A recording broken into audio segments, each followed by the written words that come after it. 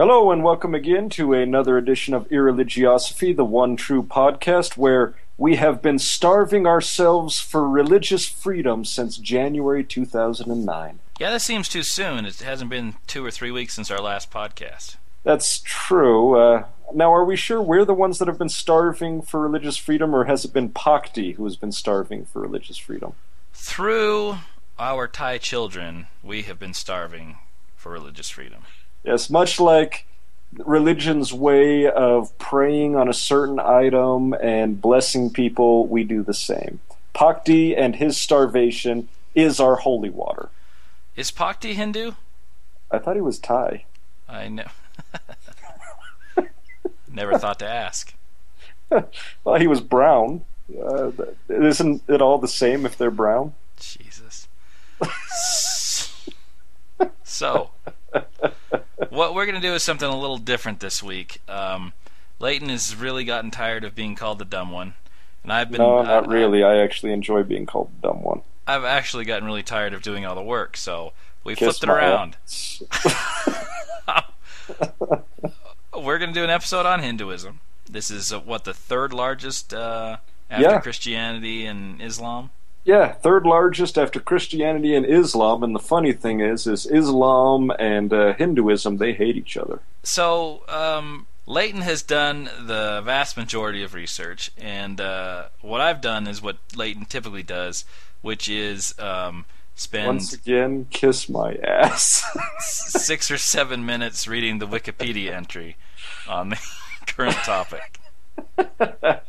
Yes, because we all know that Charlie knows how to shut his mouth on a subject and lets other people talk. I'm totally going to shut my mouth for this whole program.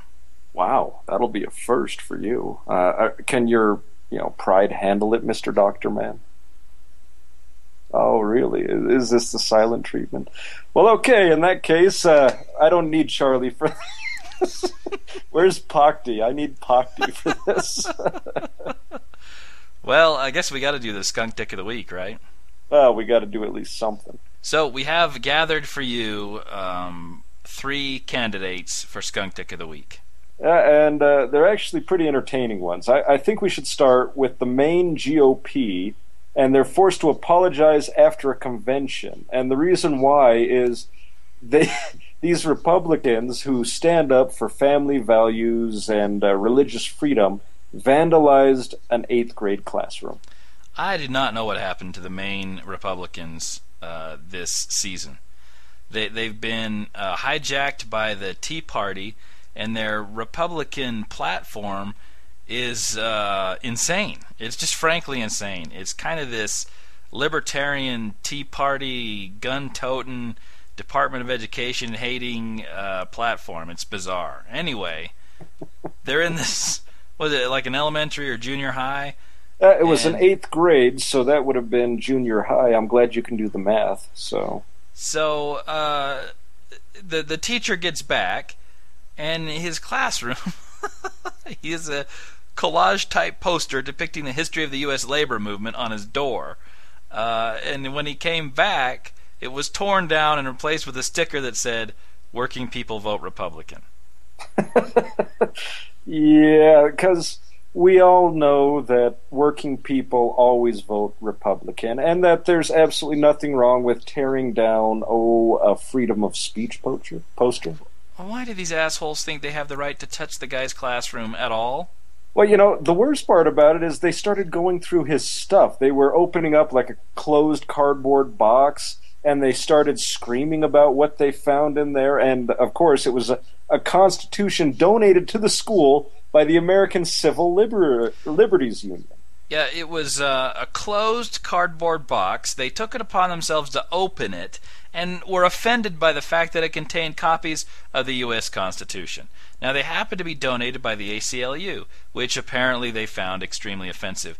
But for God's sakes, if the ACLU donated Bibles, would you guys be offended? The content is the same, dipshits. It's the goddamn Constitution. Well, you know what really pisses me off about these guys is not only did they target this teacher, but they started targeting the students. They started going after the student art. Yeah, that's a great way to teach them that they have freedom of speech and the freedom to come out there and do what they want to do. It's amazing to me. So apparently they apologized after vandalizing this 8th grade classroom. Oh, Jesus. Well, probably after they got letters from the 8th graders saying, I am not brainwashed, I am not a puppet, I am not anti-American or anti-religious, and I'm certainly not stupid. Their brains have not been washed in the blood of Jesus. Had they been brainwashed, they wouldn't have been vandalized. The classroom wouldn't have been vandalized. Either that or they've been brainwashed inappropriately. They're not against brainwashing. They just want the control to brainwash these children in their hands. All right, well, I think we've just shown the retardation of the Maine GOP enough, and I think we should move on to the hospital nun that was rebuked for allowing an abortion. This is my personal favorite. There was a young woman who was 11 weeks pregnant, all right? So 11 weeks. She is about 3 months shy of having a viable fetus. So if this baby isn't going to live outside the womb, right? Yeah. Now, the mother was suffering from pulmonary hypertension. That's high blood pressure in the vessels of the lungs. Now, if this continues, you end up filling the lungs with water and dying. They had a hospital... You can't breathe underwater? I thought the Catholics had found a way to do that. The ethics board and the hospital all agreed that it was necessary to terminate the pregnancy. So basically, I see 3 options here. One, and the best option, is you thwart God's will and terminate the pregnancy and thereby save the life of the mother. Option number 2 is to allow God's will to be done, nature to take its course, and both baby and mother die. The third option would be you bring in a priest and he blesses the baby so that it grows wings and it flies out of mom's vagina and miraculously exists outside of the womb until it comes to term. Those are your 3 options. So all the doctors and the nun on the ethics committee, they all were of the same mind. It was necessary to terminate the baby to save the life of the mother. And it seems that this was the correct decision for everyone involved. So what happened to the mother? That's a big question. She, of course, survived after aborting the 11-week pregnancy. That is answered by Bishop Thomas J. Olmsted, head of the Phoenix Diocese. Now, talk about heaping insult onto everything else. They automatically excommunicated this woman because she had the abortion. Well, sure. It's incumbent upon you, I think, as someone who is not medically trained and a believer in superstitious dipshittery, to come in, not familiar with the case, and lay judgment down on everyone who's involved. He says, so she was automatically excommunicated because of the action. He rebuked the nun. He said, I am gravely concerned by the fact that an abortion was performed several months ago in a Catholic hospital in this diocese. I am further concerned by the hospital's statement that the termination of a human life was necessary to treat the mother's underlying medical condition. Hey, Bishop, fuck you! Where did you go to medical school, dipshit? Do you have a line from God telling you, because let us know if there's some other treatment, asshole? Fuck you. I love how he says that the child is not a disease. Are you kidding me? I don't know if there's any other disease out there that saps so much from a woman. The child is basically sucking every nutrient out of them. Pregnancy is the most common sexually transmitted disease. That thing is a fucking parasite for 9 months. Scratch that. That 18 years. That fucking thing is a parasite for 18 years. Yeah, don't give me this crap about it not being a disease. That's exactly what children are. They are disease that affect you for 18 years. An unborn child is not a disease, he says. While medical professionals should certainly try to save a pregnant mother's life, the means by which they do it can never be by directly killing her unborn child. Oh my God. Okay, well, let us know. What's the cure for pregnancy-induced pulmonary hypertension, Mr. Bishop? You shove a tube down her lungs, obviously. Because we'd really like to know. If we could save both the fetus and the mother, let us know. Why don't you go over there and pour some fucking holy water on her and give her a fucking blessing if you're so concerned? I'm sure God can prevent that pulmonary hypertension. He can treat it. Why didn't you do that? Why do you only care after the fact? God, yeah, and I'm sure the doctors over there, including this nun, were all about killing the child. That's the first thing on their agenda. They didn't sit around and argue about this for a long time. It was just, oh, let's just kill the child. It doesn't matter. This guy has no medical knowledge whatsoever, and here he is, passing judgment in contravention of Jesus' judge not lest ye be judged. Passing judgment on this mother whose lungs are filling up with water the longer that pregnancy remains. So, fuck you, Bishop Olmsted, or whatever your goddamn name is. Alright, enough of that. Let's move on to the third skunk dick candidate, who is our favorite, well, our second favorite crazy evangelical Christian, Ken Ham. Yeah, now my first question about this guy is he has this big old banner up top that says, "Around the World with Ken Ham." And he shows his picture, and the dude looks like somebody shot him in the face with a shotgun. Why would you post your picture if you look like that? He's got one of the creepiest smiles I've ever seen. It's like, you know, when you try to make a robot have emotions, their eyes are totally dead, and there's a smile on their face. It's just creepy as hell.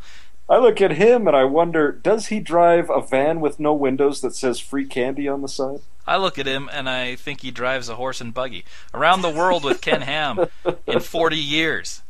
God, it's like he just rolled off the Amish plantation. Yeah, anyway. He's all up in arms about Groupon.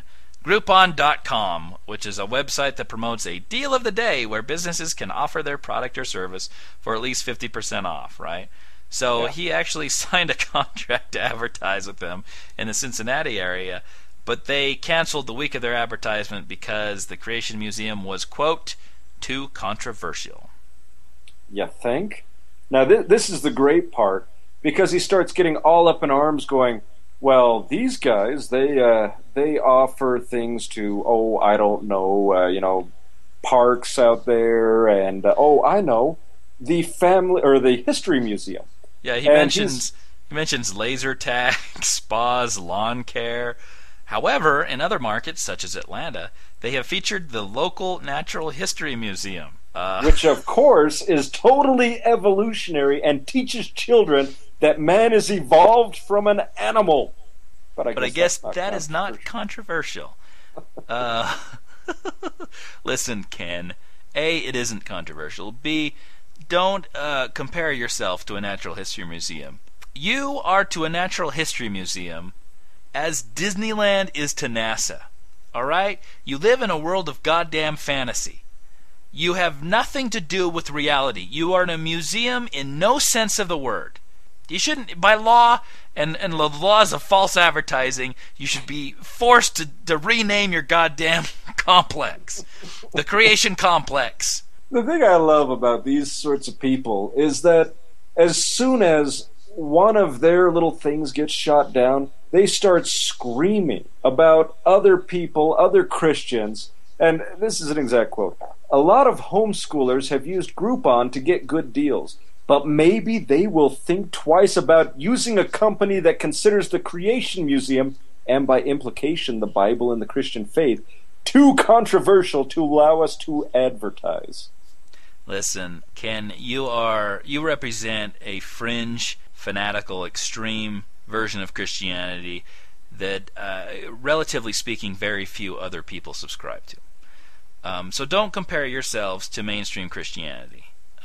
Again, and don't try the reverse. They say, we certainly don't need Groupon, and apparently they don't need our business. Maybe they don't want any Christian's business? Don't pull that, because I would say, 80% of Christians would think that you're an absolute moron, and the other 20% probably live in Alabama. Texas, maybe. Hey, don't forget Missouri. Missouri. Why Missouri? Well, because my parents want to move there, and I figure that's a good spot for crazies. Missouri is the south of the north.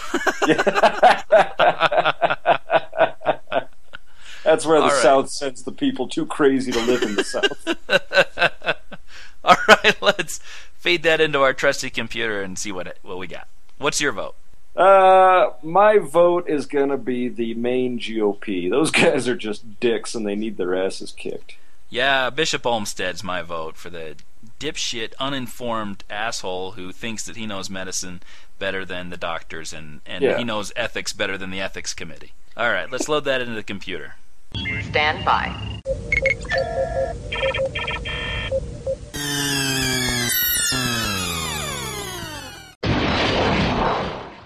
Charlie, what the fuck did you do to the Oh my god, what happened? Okay. Apparently the skunk dickery was too much this week. The computer has severely crashed. Okay, I've seen the computer act up when we discuss Mims Carter, but I've never seen it do this before. Yeah, I'm going to have to print out a log of what happened. I suspect Glenn Beck has something to do with it. Well, if you're fiddling with a log, I don't want to see it. Let's get to the main substance of the podcast, Hinduism. All right, that's good. What have you prepared this week? Because, you're taking lead, right? Like I said, I have done exactly as much preparation as you typically do, so I'll just sit back and do color commentary. Yeah, kid. Oh, you're going to do color commentary. All right. It's my job. Your job. So wait, are we saying that from here on out my job is to do nothing but offer color commentary? The hell have you been doing up to this point? Well, I guess nothing more than that, so I think I should continue.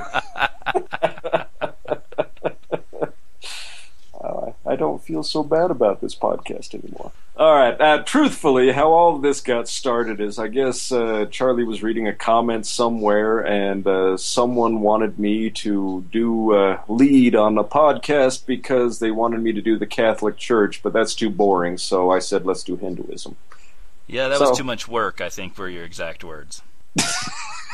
So wait. You're saying that doing the Catholic Church would be less work than looking into a completely new faith that is absolutely insane? More insane than the Catholic Church, really? With regards to their gods, more insane than the Catholic Church. Well, hit us. All right. Well, I'd just like to say this podcast is going really smoothly so far.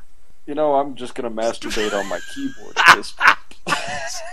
Strong work. After all, that's all I ever do in these podcasts, as it is apparent.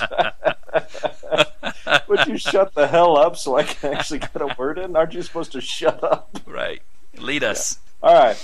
The interesting thing is the earliest evidence for prehistoric religion in India dates back to the Neolithic period, which is about 5500 to 2600 BCE. Now, the Indus Valley is where this civilization first appeared, and that was about 2800 to 2000 BC. And most people will claim that that's where Hinduism got its start. So by this time, Egypt has become already a unified nation. Yeah. And it already has all of its religious features kind of fixed and intact. Yeah. We're talking about Narmer's palette has already been brought forward. It has been unified. Right. By about 300 years after Narmer's palette and the unification of Egypt is when they started moving into the... I suppose it's the oldest continuously practiced religion. Is that the claim? That's the claim right there. Now, that's probably true. Oldest living major tradition. Yeah. Now, they claim, a lot of people claim that the religion came about when the Indus Valley civilization came about. However, the earliest Vedas, where their scripture is actually written down, doesn't occur until about 1200 to 900 BCE. So it's very difficult to put any sort of claim on how far back this religion goes without archaeological evidence. So because, like any other religion, it starts out orally and gets transmitted orally, and then someone decides to set it down hundreds or thousands of years afterwards. Yeah, which is exactly what happened. Now, modern Hinduism actually grew out of these Vedas, the oldest of which is the Rig Veda, and that was dated to 1700 to 1100 BCE. So that's actually about 2,300 years after the world was created. Yes. That's about the time of the flood, isn't it? 2,300 BC? I'm just trying to figure out where the Tower of Babel fits into all of this. Yeah, I think actually, according to Kent Hovind, that was either 1900 BC or 2100, something like that. Okay, so the Indians, they had 200 years to create not only their entire language, but their entire civilization and religion up to this point. This was, I guess, one of Noah's kids who came up with Hinduism, right? Yeah, he was just pulling shit out of his ass and thought, hey. Before we get started, actually, the term Hindu is a Persian name for the Indus River. Basically, when they came into the Delhi Sultanate, they were referring to that as the native Indians. And then, of course, it became more popular when the English took over in the 17th century, and they were using Hindu to describe kind of the Indian pagan that was involved. So that's actually how Hinduism got its start, is from Persia and the Indus River. Why the Indus River? Was this where this is the valley with the river where they settled originally, or was this something that someone else named? Yeah. Well, this is the Indus Valley civilization. So the Indus River is actually feeding to it, and the Indus River becomes very important later on with some of their spiritual ways. In fact, at one point, if you follow certain criteria, you can bathe in the Indus River and have all of your sins and all of your karma wiped clean. Now, as Charlie mentioned, Hinduism is the world's third largest religion, and it has approximately 1 billion adherents. Now, the most fascinating aspect is approximately 828 million live in the Republic of India. So they're all just kind of clumped up. I mean, we're talking 8/10 of all Hinduism is in India itself. With that, though, since it's such a diverse religion, and so hard to pin down and so hard to say what is Hindu and what is not, and encapsulates so many different diverse beliefs, how do they know who really is Hindu? I mean, how accurate are those numbers? Well, it's very difficult. I mean, we are only going to be able to scratch the surface of this. Hinduism has branched out to so many different kinds of Hinduism. I mean, in the 5th century BCE, Buddhism and Jainism came from India. These were separate branches that broke off from Hinduism. Now, there are actually 6 generic types of Hinduism, but only 2 of them are really followed in this day and age, and that's the Vedic religion and the Shramana religion. Just as a warning, half of these names popping out, I'm going to pronounce wrong. We all know it, so just accept it. 50% would be impressive. 50 my ass. You ought to see some of these words. Now, which of these comes the Kama Sutra? That's the yogic Hinduism. Yoga is actually a part of all Hinduism.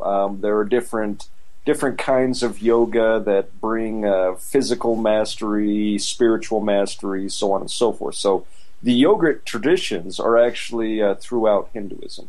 So is it true that if you are this super yoga that you can actually levitate yourself and fly off the air just through meditation? Here, I thought you were going to ask me if you could hit the G-spot so hard that her brain would explode, but we can go down that track. Hey, you brought up the Kama Sutra. Where else do I think you're going with that? I should have kept going with that Kama Sutra. Apparently there are over 60 sexual positions, and this Kama Sutra was written down fairly anciently, wasn't it? Yeah, actually the Kama Sutra was reportedly first written down in 250 AD. So we're talking it's been around for almost a couple thousand years up to this point. On which page of the Kama Sutra can I find how to do a Cleveland steamer? That is on page 18. I have studied it in depth. And in fact, I'm pretty sure I better find me some flexible woman to study the rest. All right, well, I don't know what else to say. Oh, come on, funny man. You're supposed to keep it going. I'm the one bringing out the information. Are there any methods of contraception listed in the Kama Sutra? No. No, in fact, there were some. I don't think it was Indian. It was kind of an outskirts of India, but there were some traditions where it was thought spiritually viable for a woman to go to a temple and have a man walk up, flip a coin in her lap, and then she'll go have sex with him because she can't turn him down. But that's not Hinduism. That was kind of the outskirts. That's called prostitution. No, this was every woman who has been married to a man. When they first get married to the man, they have to go out and have random sexual relations. Does she get to keep the coin? I should hope so, if he's flipping it at her. Then that's prostitution. Enforced prostitution by society, yes. Sex for money. Yeah. All right, back to your two traditions. What's the difference between these two? Well, we're going to stay away from that. And the reason why... No, I am not kidding you. You tried to look into this, and you even told me that you were even scratching your head. And so what I'm going to do is I'm going to do the generics of Hinduism. We're just going to concentrate on the overlying theme of it. Yeah, which, again, I feel for you because it's so complicated and encompasses so many different, diverse beliefs that we'll probably have to do a follow-up to this, kind of zeroing in on one aspect of it. Exactly. The overall is extremely complicated, complex. Yeah. And more than likely I will shoot myself in the face because I was dating this Vietnamese girl, and she was studying Hinduism philosophies. And my God, if you want to find yourself bored witless, read something like that. It is it's one of the few religions that embrace atheism. Yeah, as one of the possibilities. Fact, they have such a diverse system of thoughts and beliefs that they span monotheism, polytheism, pantheism, monism, and atheism. And basically, its concepts of God is so complex. And it depends on the particular tradition and philosophy that what makes God up. I mean, this is why Hinduism is just so widespread and just funky. Yeah, these Eastern religions, Hinduism and Buddhism, especially the flavor that developed in Japan, I think are a lot more interesting than Christian monotheism or Islam or any of the Abrahamic religions, especially philosophically. I mean, you'd probably be bored witless. I love that stuff. Love it. Okay, when they started talking about seeing a golden shell on a beach and the perceived thought that that was actually gold until they walked up and... No, actually it was a silver shell, but close enough.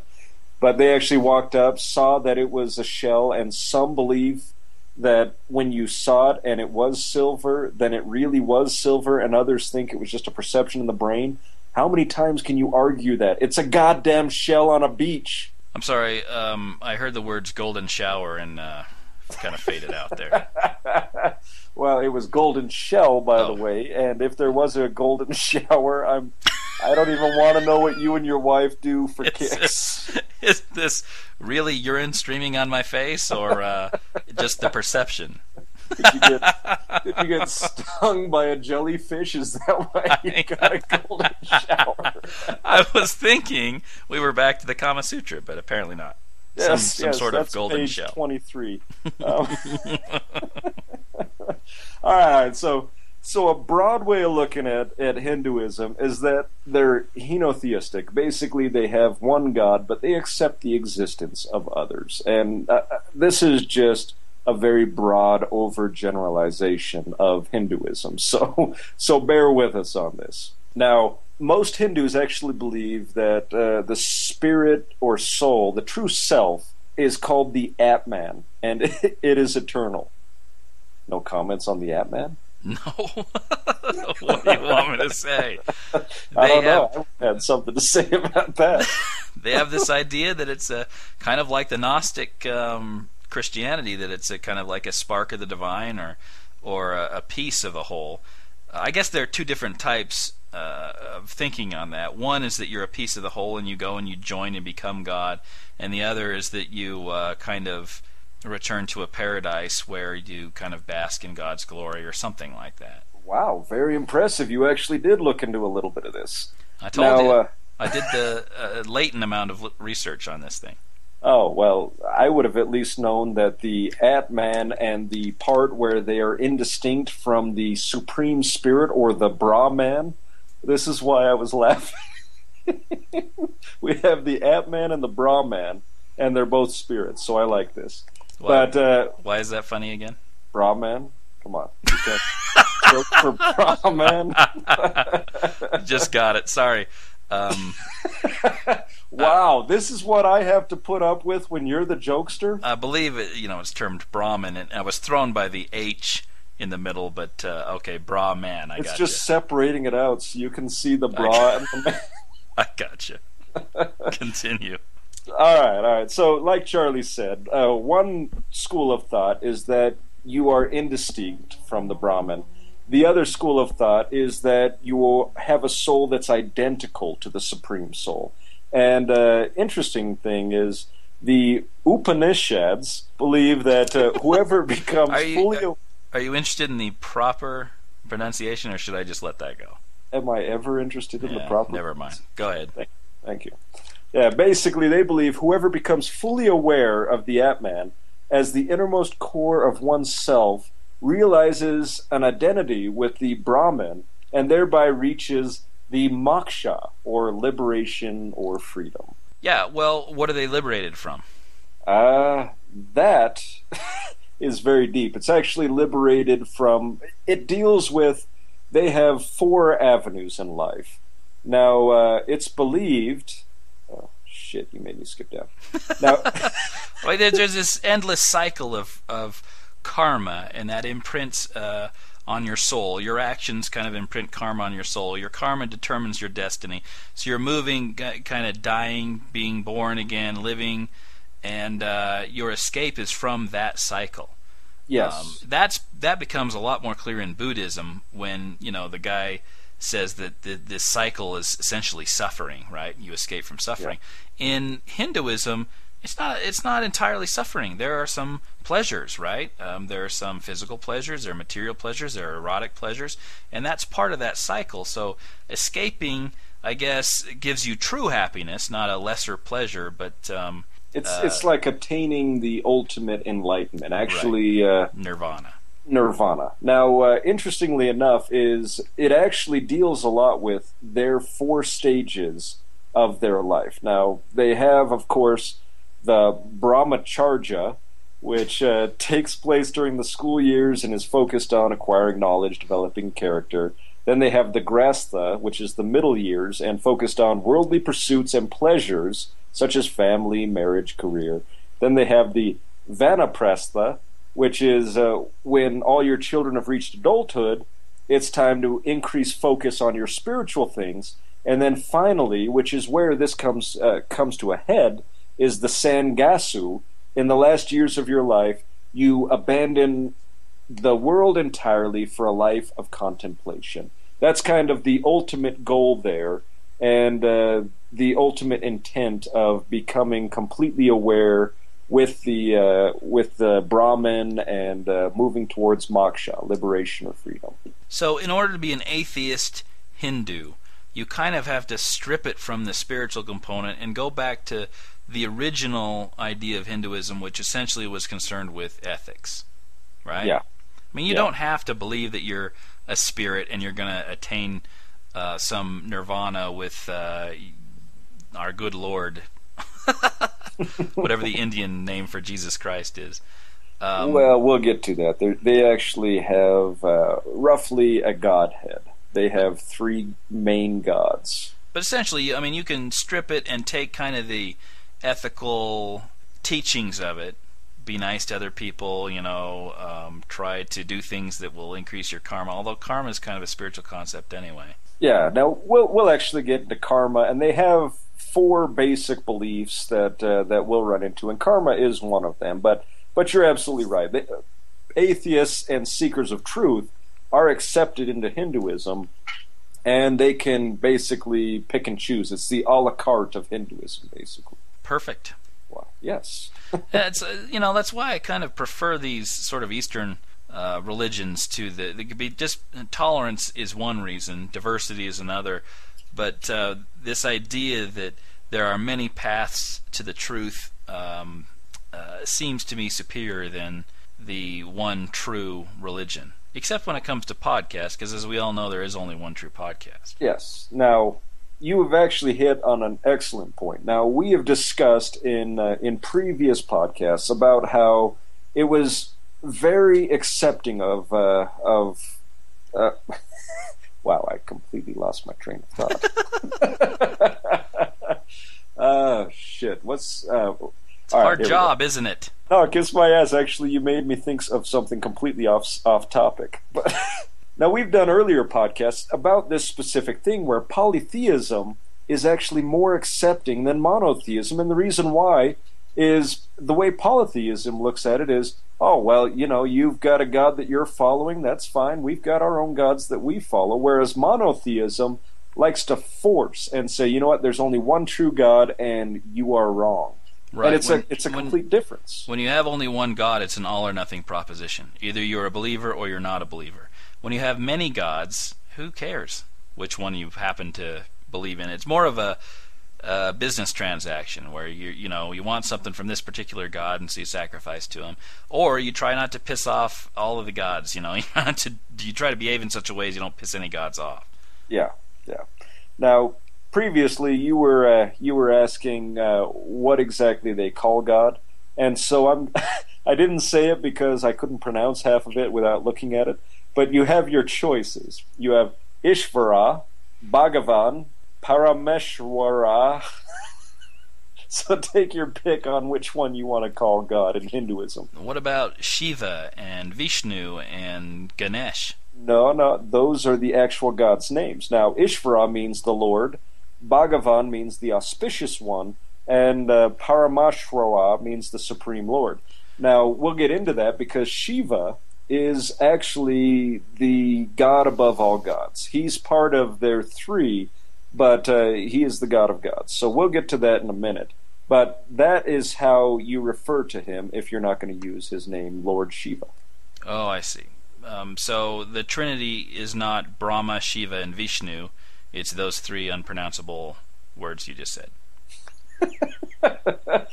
That's true, but now that you've spoiled the Trinity, thank you very much. Which one of those is the Holy Ghost? That's all I'm interested in knowing. Well, that would probably be Shiva's wife, but yeah, we'll get on. All right, so it's kind of crazy because they have things in their scriptures known as devas and avatars. Now, in their scriptures they refer to celestial entities called devas, the shining ones, which are translated into English as gods or heavenly beings. All right, so essentially, these are like the angels. Is that what it is? Yeah, they're kind of the angels of Hinduism. And that's why you see like a person who's very special is down there and they got like the glow around them. It's much like Christianity where every time Jesus is up there he's got a glow behind his head. Gotcha. So Jesus is a diva. Isn't he an avatar? Isn't he more likely an avatar? All right, yeah, maybe he's more likely an avatar, but I like to call him a diva because I could see him in high heels and a skirt.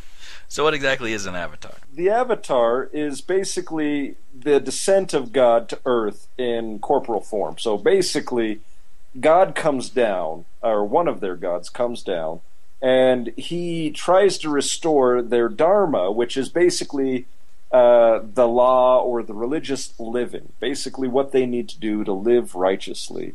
And he also kind of guides them towards their moksha, or the ultimate spiritual goal, the release from the bonds of transmigration. So that is basically what an avatar is. He is one of the gods coming down in physical form. So when did this idea pop into Hinduism, this avatar idea? Let me take a big whopping guess and say that it predates Christianity's avatar idea. Yeah. Now we're talking... this is one of their earliest writings back in the Vedas, which predates, if we're going off the 1200 to 900 BCE writings, this predates the Bible by at least 300 years. Yeah, certainly. It was probably put together, in the 7th century BC. And it predates Christianity by nearly a millennium. So it certainly had time to diffuse throughout society, and these ideas come out. And the idea that, say, God was made flesh, right? That's not a new idea. These people think that, in Christianity it's unique that God came down himself to show people, what to do and how to live life, blah, blah, blah. This is unprecedented. It's totally unique. No. And, reading all of this and finding out about the avatars, so on and so forth, it kind of made me think back to one of our first guest episodes, Becky Garrison, where she was talking about the reason why she believes Christianity is true is because it hasn't gone the way of other religions like the Greeks. And the thought popped into my head, you know what, if we would have known more about Hinduism, we could have slapped her in the face with this. A billion Hindus. And it is, it's been around longer than Christianity, longer than Judaism as it exists today anyway. Yeah. And, the only way they trump that is they say the earth is 6,000 years old and, God came down with Adam and, gave Judaism and Christianity to Adam. But all the religions do that. There is nothing unique about Christianity. Nothing. No, and you try to get that across to a Christian, and they either get upset at you or they just say, well, you're misinformed. Yeah. So, at any rate, let's move on to what Hindus actually believe. They've got four main beliefs, and the first one, of course, is karma. And I'm going to just completely butcher this. This comes from Yajur Veda Brihadaranyaka Upanishad 4.4.5. Excellent. Thank you. Now our listeners know exactly where to look. Just look up 4.4.5. I think that's the only thing I pronounced properly there. There you go. But it states, according as one acts, so does he become. One becomes virtuous by virtuous action, bad by bad action. So it's karma is the cause and effect. Now, it's kind of fascinating because they state that karma is not fate because man has free will and he creates his own destiny. And it refers to the totality of our actions and their concomitant reactions in this and previous lives, all of which determines our future. And that to me is kind of strange because they're sitting there saying that karma is not fate, and yet they're saying that karma can kick our ass in the next life for what we've done in the previous life. Yeah, I think how it works kind of is like Aristotle's actions become habit, habit becomes character. So these actions imprint things into your soul, and that becomes a habit. Those habits make up your character. Your character then will decide to do good or evil, and apparently that happens to you in return, I think, and you carry around those habits and characters into the next life, I believe, because your soul remains the same. Yeah, I think that's fair. However, the one part where it's a little iffy and departs from Aristotle is that kind of return, right? That karmic return. That I don't understand how your badness inside your soul returns badness to you. Well, see, that's kind of an interesting thing because, they even point out that not all your karmas come back to you immediately. That some of them will build and build and build and return in either this life or when you get born into another life. And they actually put births plural. So, you could do something just hellaciously bad in this life, and then all of a sudden be punished by it 3 lives later by karma. I see. So eventually it'll catch up to you, but maybe not in this life. Yeah.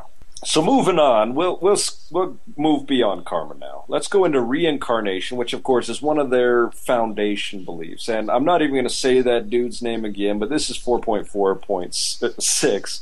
And it states, after death, the soul goes to the next world, bearing in mind the subtle impressions of its deeds, and after reaping their harvest, returns again to this world of action.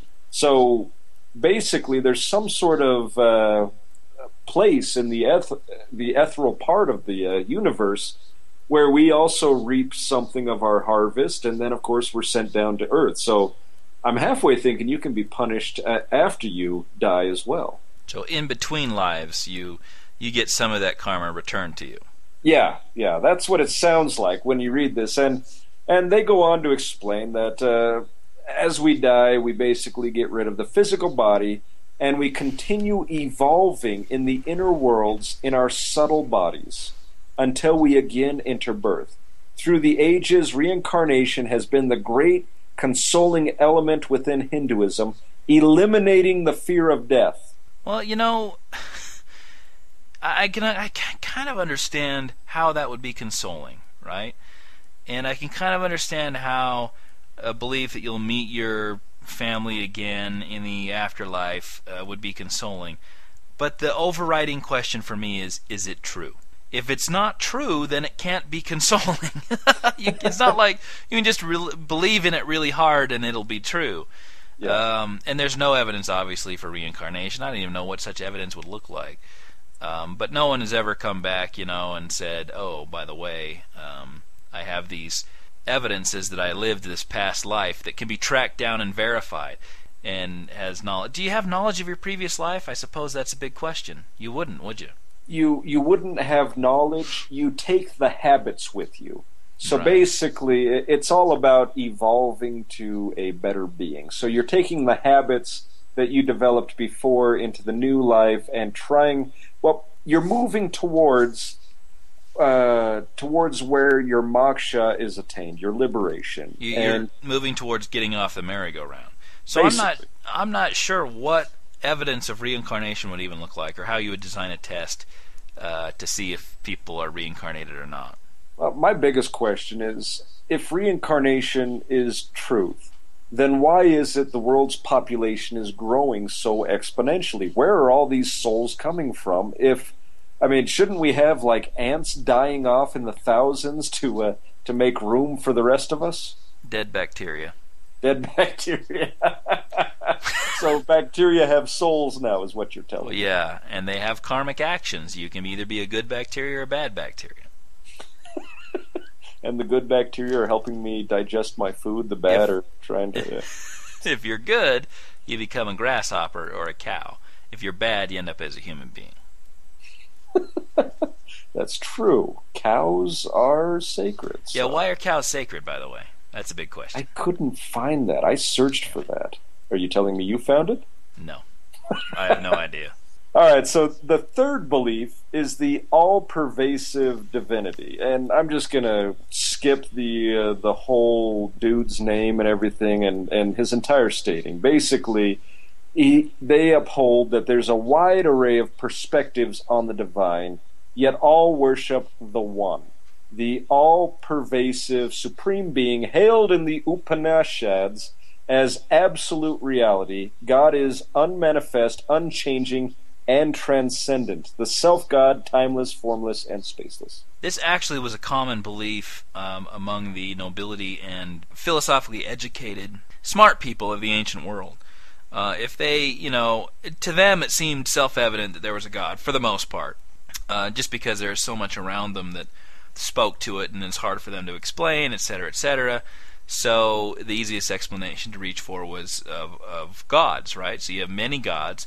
But then a lot of these educated people think, well, if there are many gods, one of them has to be the leader of them. And it's a short hop, skip, and a jump from there to there's only one God, actually.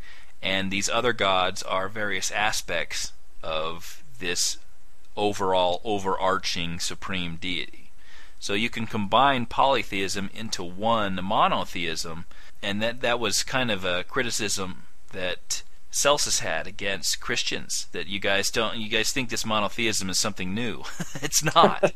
It's no different from any of the philosophically educated and elite thinkers of the time in ancient daily life. Yeah, and see, that's the problem with Christianity and monotheism in general is they all believe our God is true. We are the first to discover this. God is bringing light to us, and the truth be told, Akhenaten was coming up with monotheism well before Christianity did. Right, and before Judaism. Yeah. Original Judaism was henotheistic, which you mentioned before, where you admit that there's a variety of gods, but you worship only one. You're devoted only to one. You still don't piss off the rest of them, but you place your devotion on one. And this is encapsulated in the first commandment: "Thou shalt have no other gods before me." That implies the existence of other gods. If other gods didn't exist, why does he even say it? Oh, my father would say that's because we all worship idols, like the golden calf, so on and so forth. Well, then God could just tell us, there are no other gods. That's commandment 1. I am the only God. But he said there are no other, don't have any other gods before me. Worship me first and foremost. That's the first commandment. Yeah, I agree with you entirely. Well, at any rate, bringing it back to a head, there are actually 3 worlds that this all-pervasive divinity actually created. The Father-Mother created the physical universe, which is the first world. The second world is the subtle, astral, or mental plane of existence in which the devas, angels, and spirits live. So when you die, you get to play with the devas and angels. And the third world... Did you say Father-Mother created the first world? Uh-huh. As in one person? Father-Mother. This is why it's so just distracting and complex. So their God's a hermaphrodite. Yeah. All right. And yet he's married. Okay. To himself. No, actually to another god who was 2 different gods. Yeah, okay. And of course, the third world is the spiritual universe of the Mahadevas, the great shining beings or Hindu gods. So, of course, you. like Leighton and I, and the One True Podcast. We're the One Shining Podcast. Yeah. All right. The fourth and final major belief is Dharma, and this comes from Tirukkural 3132, and try to look that one up. Dharma yields heaven's honor and earth's wealth. What is there then that is more fruitful for a man? There is nothing more rewarding than Dharma, nor anything more ruinous than its neglect. And basically, when the God created the universe, he endowed it with order, with laws to govern creation, and Dharma is God's divine law. So pretty much it's the right and righteous path, as we've covered before. Gotcha. But, again, there are many different paths. It's not like there's one scripture that says, here's what you do, here's what you don't do, right? They just kind of give this nebulous idea that here's the path, and you try to be good, and you try to live nice. And a lot of Hindus have different ideas about how to get there. Yeah. And I think, in addition to different ideas, I think they would say that those ideas are equally valid or they're just fine. Yeah. They all lead to the same place. And see, that's the nice thing is, with Hinduism, it's all about truth. What is truth? And that's the nice thing about this sort of thing. They're very accepting, except when it comes to marriage. There's a caste system, right? There's a caste system. Is that codified inside the religion, or is that something that was separate? It's part and parcel. It's both. Interesting. Yeah. Now, I am actually going to go into the marriage institution because it's very much tied into their religion, and it's believed that the union between a male and female is so they can pursue their dharma. And of course, this also includes their artha, which is their possessions, and their kama, which is their physical desires together. So not only do people get married to go with religion and physical possessions and desires, so it very much encompasses both their physical and their religious needs. So religion is tied very much into it. So why can't you marry outside your caste then? Well, that has to do a lot with the reincarnation belief. You are higher up on the rung than these others. Oh, so if you marry below your caste, you're taking a backward step in your reincarnation cycle by mixing your karma with someone else's. Yeah. Now, amazingly enough, they have 8 different kinds of marriages. And shouldn't you then marry a cow and Because a cow is obviously ahead of you on that reincarnation because it's the sacred animal, right? I'd slap that ass. So you just marry the cow and speed yourself along. Well, that would be jumping out of your caste. All right. I'm just trying to get off this, merry-go-round. Yeah. Well, you think that's a merry-go-round. Wait till you hear about these marriages. I mean, like I said, they have 8 different kinds of marriages, and only 4 of them are good, the top 4. Now, you have the first marriage, which is the ultimate marriage. It's called the Brahma Viva. And once the boy completes his studenthood, once he becomes eligible to get married, his parents approach the parents or guardian of the girl belonging to a good family in the same class, and they ask them for the hand of their daughter for their son. There's no dowry, and the girl only comes with 2 garments and a few ornaments. And this is considered the best marriage of all. These are essentially arranged marriages. Essentially. So that's... I wonder what the divorce rate in this is. I mean, is marriage due to the Western idea of love? Is that, which is about 50% successful, is that better, or is marriage due to arranged by the 2 parents or 4 parents? Is that more successful? I wonder what the divorce rate is for these things. That would actually be an interesting study. I'd like to see that. Well, at any rate, the second type, which is not as good as the first, is called the Daiva Viva. And in this marriage, the girl's family waits for a reasonable period for a suitable man for their daughter, but when nobody turns up, they go looking for a groom in the places where sacrifices are being conducted. What? Yeah. If the woman doesn't have a suitor, the parents start going around and searching out these religious sites to find somebody to marry their girl. So this poor girl doesn't have any prospects, so the parents go around the neighborhood knocking down doors and hanging out in churches and do you want to know why it's not as good as the first one? Because it's degrading for a woman to look for a groom. Because it's not degrading to have your parents find a man for you. Pretty much. Yeah. So someone comes, or they don't come, and she's all alone, and apparently it's better in these cultures to be married than not. There's no independent woman, apparently you're not complete without a man in these cultures. Is that right? Yeah. You cannot achieve your karmic or comic or whatever sutra thing sutra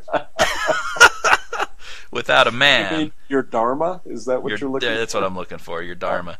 Without a man, but it's also stigmatized if you go out and you actually take matters into your own hands and look out. So the parents hang around with doe eyes, I guess, looking for mates for their poor daughter who can't find a man. Yeah, now, it gets even crazier, because the third type is the Arsha Viva, where it basically evolved from when they didn't have enough money. So the bridegroom gives a cow and a pair of bulls to the guardian of the girl. And it's because the parents of the bride couldn't afford the expense of their daughter's marriage at the right time, according to the Brahma rite. So this is essentially Johnny Lingo. Pretty close, except the girl is married off to an old sage. And that's better than not being married. Yes. So shriveled up balls are better than no balls at all. That's very true. And I'm sure they're dangling around the kneecaps by the time she marries him. So. And there is a fourth type of marriage. It gets worse than that? It gets much worse. We're only up to number 4. There are 8 of these. Oh my God. Like I said, this is crazy. All right, so the fourth type, which is still considered all right. We haven't even got to the forbidden types yet. So trading cows for women is okay. Yep, that is the third type. It's all right. Now, the fourth type, this is just before you start getting into forbidden ground. This is still socially acceptable. This is still socially acceptable. Basically, the bride's father goes in search for a groom for his daughter. The protection of the bride or daughter is handed over by the father to the bridegroom during the panigrahan ceremony or the acceptance of the bride's hands. So basically, this is the father running around begging for somebody to take his daughter. Please take this woman off my hands. Yeah. And basically, there's not even a wedding. He just waits until the panigrahan ceremony and then just hands her over and says, okay, she's now in your protection. All right, so no cows and bulls are exchanged. Nope. And this is kind of the least of the socially acceptable marriage ceremonies in Hinduism. Yeah, the least. Now, the one that is starting to get socially unacceptable is the Gandharva Viva, which is when a man and a woman marry with each other's consent, but not the consent of their family. This is what's known as a love marriage, and it's kind of forbidden. So it's not good to elope, but it is okay to exchange a cow for your daughter. Yes. This makes total sense. I can see where they're coming from. Yeah, all right, check this out. Number 6 is the Asura Viva, which is the groom is not suitable for the bride, and he doesn't match the girl, but the bridegroom willingly gives as much wealth as he can afford to the bride's parents and relatives. And so he basically buys her. All right, so essentially this is the Russian Bride version of the of Hinduism. Yep. He really wants the girl, and the parents don't like it, but he changes their mind with a bunch of money. Yeah, that's exactly Okay. what it is. All right, that's great. Number 7 is the Rakshasa Viva, where the bride is raped, and then he persuades her to marry him. Well, that's Old Testament version of marriage. Yeah, Right? That's exactly what it is. Yeah. So that's not the worst. The worst is the Paishaka Viva. In this type, the girl's wish is not considered whether she wants to marry or not. Instead, she is forced to marry, and even the bride's family is not giving anything in cash or kind. It's actually prohibited right now, but they used to just toss the girl at somebody. They didn't accept money or anything. They just wanted to get rid of her. How is that different from the least socially acceptable one? No money is exchanged there either. Yeah. Is the bride's feelings taken into consideration in that one? Well, that is more the family kind of approves of the man. They're handing over the protection of the girl over to this guy. So now the family doesn't approve of the man, but they're like, "Phew, boy, I can't keep this woman around anymore. Our daughter's really outlived her. She's outlived her welcome." So we really just can't get rid of this girl. Please take her. And that one's outlawed. That one's been outlawed. It's been prohibited. Excellent. Good. Well, there you have it. Where does marrying a cow fit in there? That must be with the Rakshasa Viva, where the man rapes the cow and then convinces it to marry him. Not socially acceptable, but still legal. Yeah, still legal. You can Gotcha. still rape a woman and then persuade her to marry you. Right. All right. Well, a fast way to nirvana would probably be to marry that cow. But you got to rape it first and then continue. Right. All right. That goes without saying. Yeah. Well, I don't know. How would a cow's consent look? Does it moo at you? Does it give you the eye? How do you tell when the cow wants it? Have you ever seen Top Secret? Yes, I have. I haven't seen too many cows wearing rubber boots, but When the cow loves you back. That's how you know. It was meant to be. All right. Well, let's move in to the actual gods and goddesses. And this, just to warn you, is all massively symbolic. So all of these images you see of these gods, everything means something. I mean, take Lord Shiva, for example. He is the supreme being. He is continually dissolving and recreating himself in creation, preservation, dissolution, and recreation, just like the whole reincarnation. Now, So he's like a phoenix rising from the ashes. exactly. Now, he's come down to the world several times, so on and so forth. He was an avatar. Now, if you look at an image and you see that his eyes are only half open, this means that he is within a new cycle of creation and it is emerging when he closes his eyes entirely. And the universe dissolves from creation, and then when he opens them again, that's when the world is created again. With his half-open eyes, that means that it's in the cyclical process, that it's not beginning and it's not ending, it's kind of in the middle. How do you know if his eyes are half open or half closed? Well, it depends on if you're depressed. So that's why he's called Shiva the Destroyer. Well, yeah, that has some confusion in it because people start thinking he's warlike, so on and so forth. But really, it just kind of points out to the fact that you have to destroy to create. So we just gotta sit around hoping he doesn't blink, basically. Yeah. All right. So we got to get this dude some Visine fast. Seriously, every single symbol in there means something. The three matted locks on his head conveys the idea of integration of physical, mental, and spiritual energies for yoga. He is the master of yoga.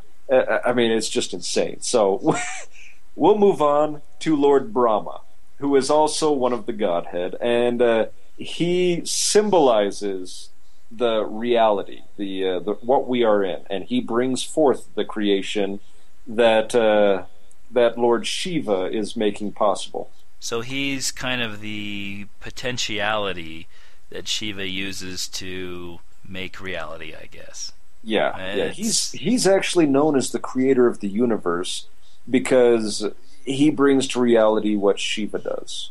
Oh, is he like the workhorse for Shiva? I think he may very well be. So basically, Shiva and Brahma are like Jesus and God talking to each other and creating the world and the universe, right?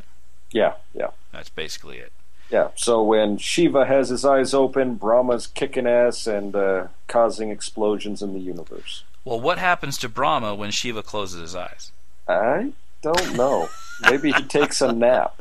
That's when he's resting. So if you can't see him, he can't see you. Exactly. And guess who works along Brahma? That would be Lord Vishnu. And he preserves and sustains the universe. Oh, okay. So Brahma makes it, but he makes it kind of shitty, so Vishnu has to sit there continually repairing it. Yeah. Brahma's the retarded brother of Vishnu. So he's doing his little painting in the background, and then Vishnu has to come in. Oh, good job, brother. Go look in the other room, and then he fixes it. And Vishnu's got his third eye on Shiva because if that eye is closing, he might as well stop repairing. Exactly. Then he can get lazy again while Vishnu's eyes are closed. God. Well, all right, whatever. You get the sense that in these ancient religions, people are just fucking sitting around, just writing shit as it comes to them. Yeah. Or perhaps they're on some sort of Indian herbal smoking bong and just writing down in this sort of herb befuddled trance. Yoga, maybe it's meditation. All meditation. Well, they were probably high. Now, it's kind of funny. I gotta end the whole Hinduism thing on kind of a story from a woman I dated a long time ago. Now, she was Indian, and she was a great woman. Now that I've studied Hinduism, I can understand a lot of the aspects as to why our relationship fell apart. But we were in this store, and I was looking up, and there was a Hindu picture up on the wall with this goddess standing on the chest of another god. And I looked at her, and I asked her, I'm like, what exactly is going on here? And she says, oh, that's Kali. And my first response is, you mean like from Indiana? And Indiana Jones? You should have reached into her heart and pulled it out while it was still pumping. Yeah, that was my first reaction, was to tear her heart out of its ribcage. Exactly. Well, as she explained it, Kali is actually Durga, who is the mother goddess. Now, Kali is the dark side of Durga. And she went nuts, started slaughtering humans, went completely bitchy. It must have been her time of the month or something. And what happened is her husband, Shiva, knowing that it would be completely disrespectful for Kali to step on him, as she was charging through the world, killing left and right, he laid down in front of her path, and in her rage she stepped on him, and it was because of that disrespect that she cleared her mind and became Durga, the mother goddess again. Well, he laid down in front of her. That was his fault. Yeah, but it was disrespectful for her to step on him. So she's not entirely irrational while she's PMSing. Yes, not entirely. As soon as she steps on her husband, that just cracks it, and all of a sudden she's all apologies and back to the mother goddess. Well, listeners, take that tip.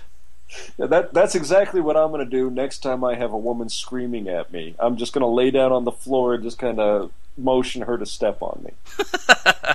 She'll, in her rage and unthinking fury, she'll step on you and go, "Oh, sorry. Sorry about that. You are absolutely right. I was overreacting when I was slaughtering thousands. That was so disrespectful of me to kill all those human beings." And it took me stepping on you to point that out. Yeah. So I had to end this whole Hinduism podcast on that because I'm still scratching my head over that one. That's impressive. That is an impressive story. And I'm sure it has a kernel of truth somewhere in there. We just haven't quite interpreted it correctly yet. Yes. And if I was still dating her and if she was still in contact with me, I would ask her. You should email her. Call her up. I can't. She broke it off because we were still friends afterwards, and she gave me that whole spiel about it's just too hard on me, so I have to break off contact. Send her a cow. Can't I just rape her and then convince her to marry me? That is socially acceptable, right? No, that's the unacceptable one. That's the unacceptable one. That's the one just above the last one where they're just throwing the daughter out of the house. That's right. Well, it's not the last one, so... Yeah, that's true. So it's a step above. God. There may be a reason why her family didn't approve of me and why she was hiding me from her family. What you should have done, if you ever want to get rid of a woman, you just say, look, unless you convert to Mormonism, I can't continue this relationship. Oh, God, that's a beautiful idea.